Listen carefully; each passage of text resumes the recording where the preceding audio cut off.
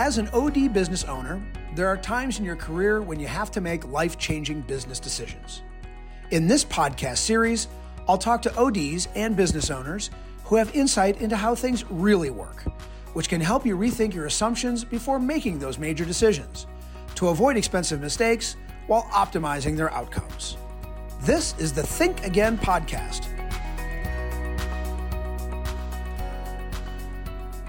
I'm Scott Jens, your host, and today's episode is titled Rethink Staff Management. Our guest is Dr. Mike Cymbor from Nittany Eye Associates in Pennsylvania. He's a respected practice leader and one of our industry's most dynamic speakers. Mike, welcome to the Think Again podcast. God, it's a real pleasure to be sharing this time together. Thank you. I know you're a busy guy and you have a lot of things to offer us, and so I look forward to it. The goal is to discuss the conventional thinking and maybe even challenge it in the way that our colleagues have done practice staffing. I know you've overseen a lot of HR modifications in your time in practice, and I look forward to your insight. So I wanted to start with this. I mean, when I was a practice owner, the thing I did pretty poorly was truly assess my team for weak links. Is this common for ODs who own eye care businesses? Yeah, it really is. It's always the squeaky wheel gets the attention, but how often do we just kind of, hey, if I don't pay attention to it, it's going to go away.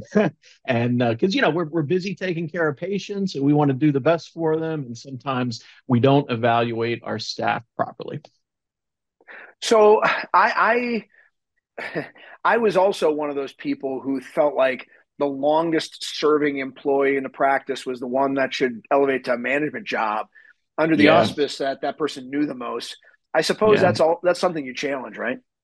Oh my goodness. Yeah, no, I'm really glad you brought that up because, I've been doing this, for a long time. And so when I was a younger optometrist, that was really the conventional thinking. It's just the person that's been here the longest, they just naturally ascend because you want to reward loyalty. And that's a really good thing. But, as I started to, some of my partners started to retire, I came to the realization that's really not it. And we owe it to our patients to evaluate our staff on results and their ability to lead and kind of help the practice move forward. And so as a result, we started promoting based on performance.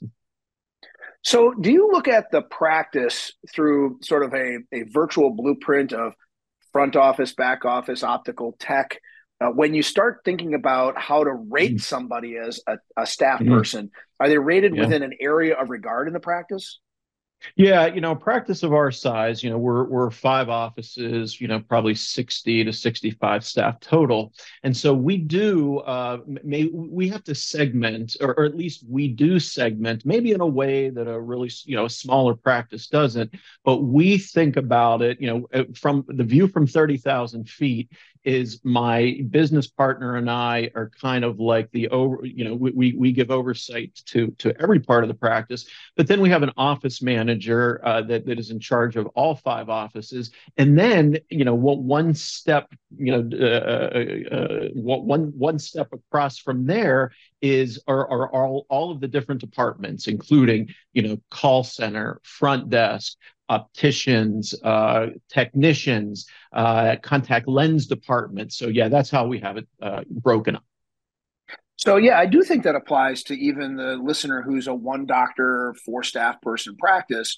And so have you gone so far as to develop expectation guides for an optician that are unique and different than a optometric technician, and then those are clearly explained to people when they are part of your practice? Yeah, thank you for bringing that up. And I think, post-COVID, the big challenges that I hear every office, every optometrist talk about is, hey, pre-COVID, we might lose 1 person every year or 2, but since COVID, it's a revolving door. So, and that's been the challenge, right? But the success story out of that is it really forced us to take a look at our onboarding process and standardize it. And so now, because of the revolving door that is recently stabilized. So we're happy about that. But we got really good at onboarding. And so we do have all of those things in every department, and we have a 1 month plan, a 3 month plan, a 6 month plan, and so our leadership team does a really good job using those guidelines to make sure everyone is ascending appropriately. Is there any expectation in your practice group for people in certain practice staff categories to get any sort of certification or further training? Yeah, there really is. So we do continue to use the CPO, CPOA, CPOT system, and so anyone that's going to become we're going to promote in a position of leadership. We make it clear to them how important it is to gain those certifications. How do you support them, or do you support them with the cost of those things and the time that it might take occasionally away from the practice? Yeah, no, it's a good point. So we give them time, for independent study. We cover the cost of those certifications, and we make sure that everyone understands clearly how much we support those things. And so we don't want someone to, work really hard for 8 or 9 hours a day and expect them to go home and spend another 3 or 4 hours on these certifications. So we do give them the independent time it takes, as well as we have staff members who have gone through the process tutor the staff people who are ascending through that process. Right. So there's somebody listening that is rolling their eyes right now. She did this in her practice. The staff person got trained up, certified, and then left for more money. And yeah. I suspect that you have a way of talking about that to our reluctant listener. Yeah, I sure do. Add me to that list, and that's a frustrating thing. But here's what we've noticed really over the last 3 months is we prior to that we lost a lot of several staff members, more than I'd like to count, and some of it was for big money being thrown out by Kentucky Fried Chicken down the road, those kind of things. But we have, within the last 3 months, have 5 individuals who, kind of thought the grass was greener, come back to us and say, you know what, I didn't realize what I had left in Nittany Eye. And so that's been, that's really been a fun thing. Well, let's zero in on that more. I didn't expect that. You're Yeah. telling me that you must do some sort of exit work with these people that leaves not just the door open, but a positive Yeah. sense, right? Not everyone quits and it's positive, but Yeah. tell me how you Yeah. might do that when somebody's on the way out, because when they come back, they're doing so because Yeah. there's a good relationship that's left.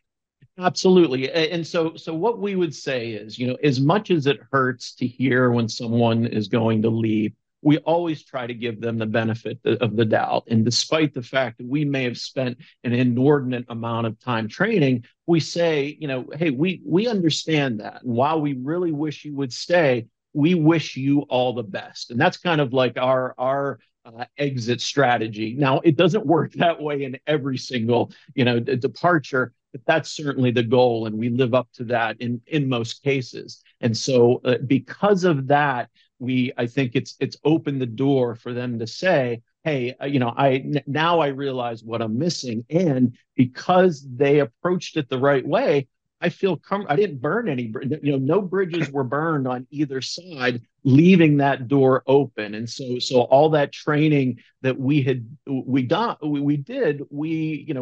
to see a return on that. And so that feels good. I chuckled at the KFC comment because there are, signing bonuses used to be left for professional athletes, and Yes, you can now get a, signing bonus at the U.S. Post Office. And so exactly. it's a draw. I guess I'm curious about philosophy you've carried or any Hmm. policy you've carried where somebody's leaving because it is a monetary issue, and Yeah. that paying them would be to the level they might want is, Yeah. commensurate with an office manager, and they're an Yes. optician. Yes. How do you deal with It's that? Yeah, it's so hard because there's a temptation to say, "Hey, let's give them, whatever they want, and let's just keep them," because of how much it costs in terms of development and training and all those things. And I feel that temptation. In fact, our office manager, deals with that temptation, even more than we do. And so we look at each case individually, and if we can, we want to be able to support them, at a higher level. And sometimes what that means is saying, hey, we can't give you what you want, but here's what we can do. And we hope that that shows our good faith attempt to retain you, and if it does, great, and if it doesn't, we say, we're really sad to see you go, but we'll leave the door open and hope that our paths cross again. I know you're a very analytic person. I mean, you're an expert speaker in the area of glaucoma and everything else, but you've become Well, an thank you. optometrist with business intellect, and I think Mm, most of our colleagues are. Sometimes they just don't realize it. And yeah. I guess I'm wondering how much you leverage the financial budgeting and realities of the practice in setting things like projected next year raises. I mean, do you look at it and say, Yeah. listen, we're going to have to grow the top line 8% in order Yep. to increase staff, salaries X%. And you become a very strong steward of your total cost of revenue relative to your staffing costs, or is that a lot more, is there a lot more leeway in it than being tight to it? Yeah, no, thank you for that question because it brings to mind this. And we, it took us years to develop this. We show kind of like a pyramid, right? And at the top of the pyramid is patient experience. But on one of those corners down, down further is profitability, right? And we make no, we don't hide that fact. And then the other is staff care. So the three sides of the pyramid are patient outcomes and patient experience, profitability, and staff care. And we say those are all things that we have to look at, with the patient experience being paramount.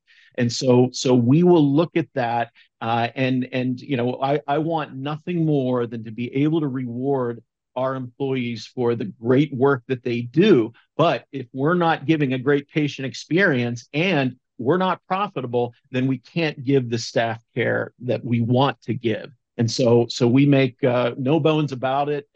Everyone is on the same page, and they understand. And I think that's why we have the Nittany Eye culture where people are willing to come back and give us another shot. Yeah, there's a message in this audience, and that is that you have to become crystal clear with your messaging to your people about what Yeah, your intentions are, and not yeah, sort of always appear to be reactive, right? Where your tail's yes, wagging the dog, where if there's some profit, yes, I'll give you some more, and if there's not, there's not, yeah, right?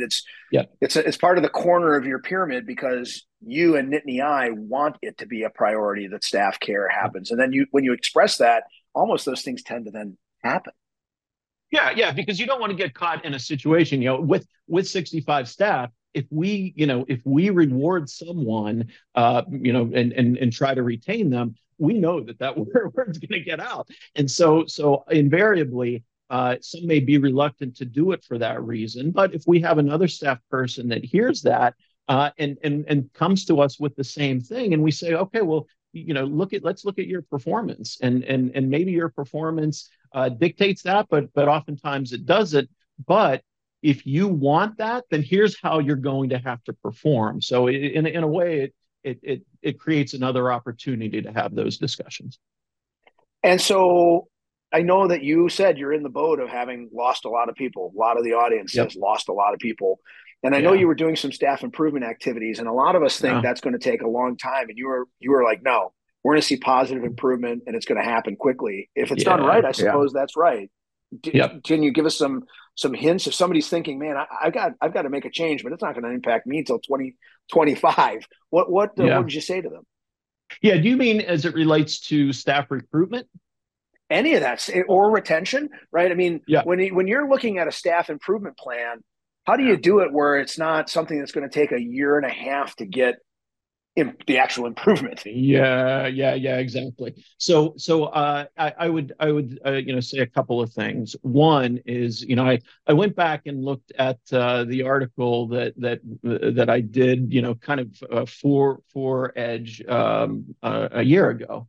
And one of our biggest challenges at the end of 2022 was staff recruitment. And so we had really kind of revamped our whole staff recruitment program, where we realized how inefficient it really was. And so we made some amazing changes to speed up that process, and that worked really well. But ironically, the person who headed that up took a job elsewhere. so, so we had this great system, and it kind of faltered, and so it took us a few months to respond. But one of the changes we implemented in 2023 that I'm very proud of and has gleaned results is that we hired a part-time recruiter whose expertise is this stuff. We had a lot of people within the office doing these things, and they did a great job with it. But we actually hired someone with expertise in this area, and that really has moved the needle over the last 6 months. And we think that's going to be one of our biggest programs in 2024 moving forward, is kind of refining that process, so we're bringing in the right people on an ongoing basis. So, do you think that's a practical reality or opportunity for any eye care business owner, that they can work with a recruiter? What does that look like? Is that somebody that comes in the Yeah, house, or is that a service you outsource? yeah, it just happened to be a patient who had an expertise in this area, and we just, it was kind of a casual discussion, like, hey, this is one of our biggest concerns and challenges. And she said, well, this is kind of what I do, and I'm kind of looking for a part-time job. And so I think, let's have some discussion about it. And so we had several meetings with our leadership team, and we kind of realized, what, with that level of expertise, we can really move forward on this. And so that has, and it hasn't, it took a lot of back and forth and refining the process to make it work. But I'm really proud of where we're currently, in terms of from the time someone applies to the time that they're actually in the office. We've done a really solid job while decreasing the amount of our leadership time to do those things. And I know you're based in a college town, but you have practices, like you said, 5 locations. There is often a lure of us recruiting to, even if we're doing it ourselves, to just find the best person and then train them up, because you Yeah. don't always get the opportunity to get people that have learned somewhere else. Yeah. Generally, are you finding people that need to be trained for certain types of optometric service activities? Yeah, we really are. And, particularly in the field of opticians, where, we're kind of a rural practice. And even though, we're a college town, I think maybe in some areas of the country, they could throw out an Indeed ad for an optician, and they're going to get a bunch of hits. That's not us, right? So when it comes to opticians in particular, we really do have to retrain, and so, or completely train fresh. And so that's a process. But in maybe some of the other areas, like reception and call center, we do get some experienced individuals. But in this area, we really have to do a lot of training. Last question. You've got somebody listening that's known you for a long time, and they haven't picked up the phone and called you yet to say they've got to do something major next year with staffing. Yeah. What would be your quick advice? Like, hey, start here. Yeah. I would say consider either hiring a part-time recruiter, or hiring a company that does recruitment. Because I was skeptical, and at first it seemed like some of those costs were a little more than what they should be. But so far it's worth it. It's really been a value service. And so it allows leadership team to do what they're really, none of them came in to be recruiters, but unfortunately today's market has forced them into those positions, and they've done a good job of it. But having a recruiter has really been a game changer for us, and so I think anyone can benefit from a recruiter service, so I think that's what I would recommend. And I mean, what I take from today is focusing on the development of a good pipeline in, while also creating incredible messaging to the people that are there, new and established, that you care about them, but Yeah. they are going to, if they take good care of the patient, have a very clear set of criteria and assessment tools that will help them know if they are or aren't doing well. That clarity, both on recruitment and Mhm. retention, now makes it a possibility that you could make fairly substantial changes in your practice next year and get Yes. something done, doesn't it? Yeah, and the benefit of that is this, and this is where I really think optometry shines, is, post COVID, most medical practices, medical facilities, the level of care has really decreased, and I hear about it all the time. But patients tell me, maybe not a daily basis, but on a weekly basis for sure, where they say, hey, where all these other medical facilities have really suffered, there's something about Nittany Eye that endures, and the culture here, and people are happy, and so that's really what it's all about. And so that's we've worked hard at that, and when I hear those things, it makes it all worthwhile. Put the patient first. Dr. Mike Cymbor, thank you for being our guest on today's Think Again podcast. That was great. Pleasure, Scott, as always. And to the audience, that's it for today's Think Again podcast, brought to you by GPN Visions, a peer-to-peer learning community to help grow your eye care business.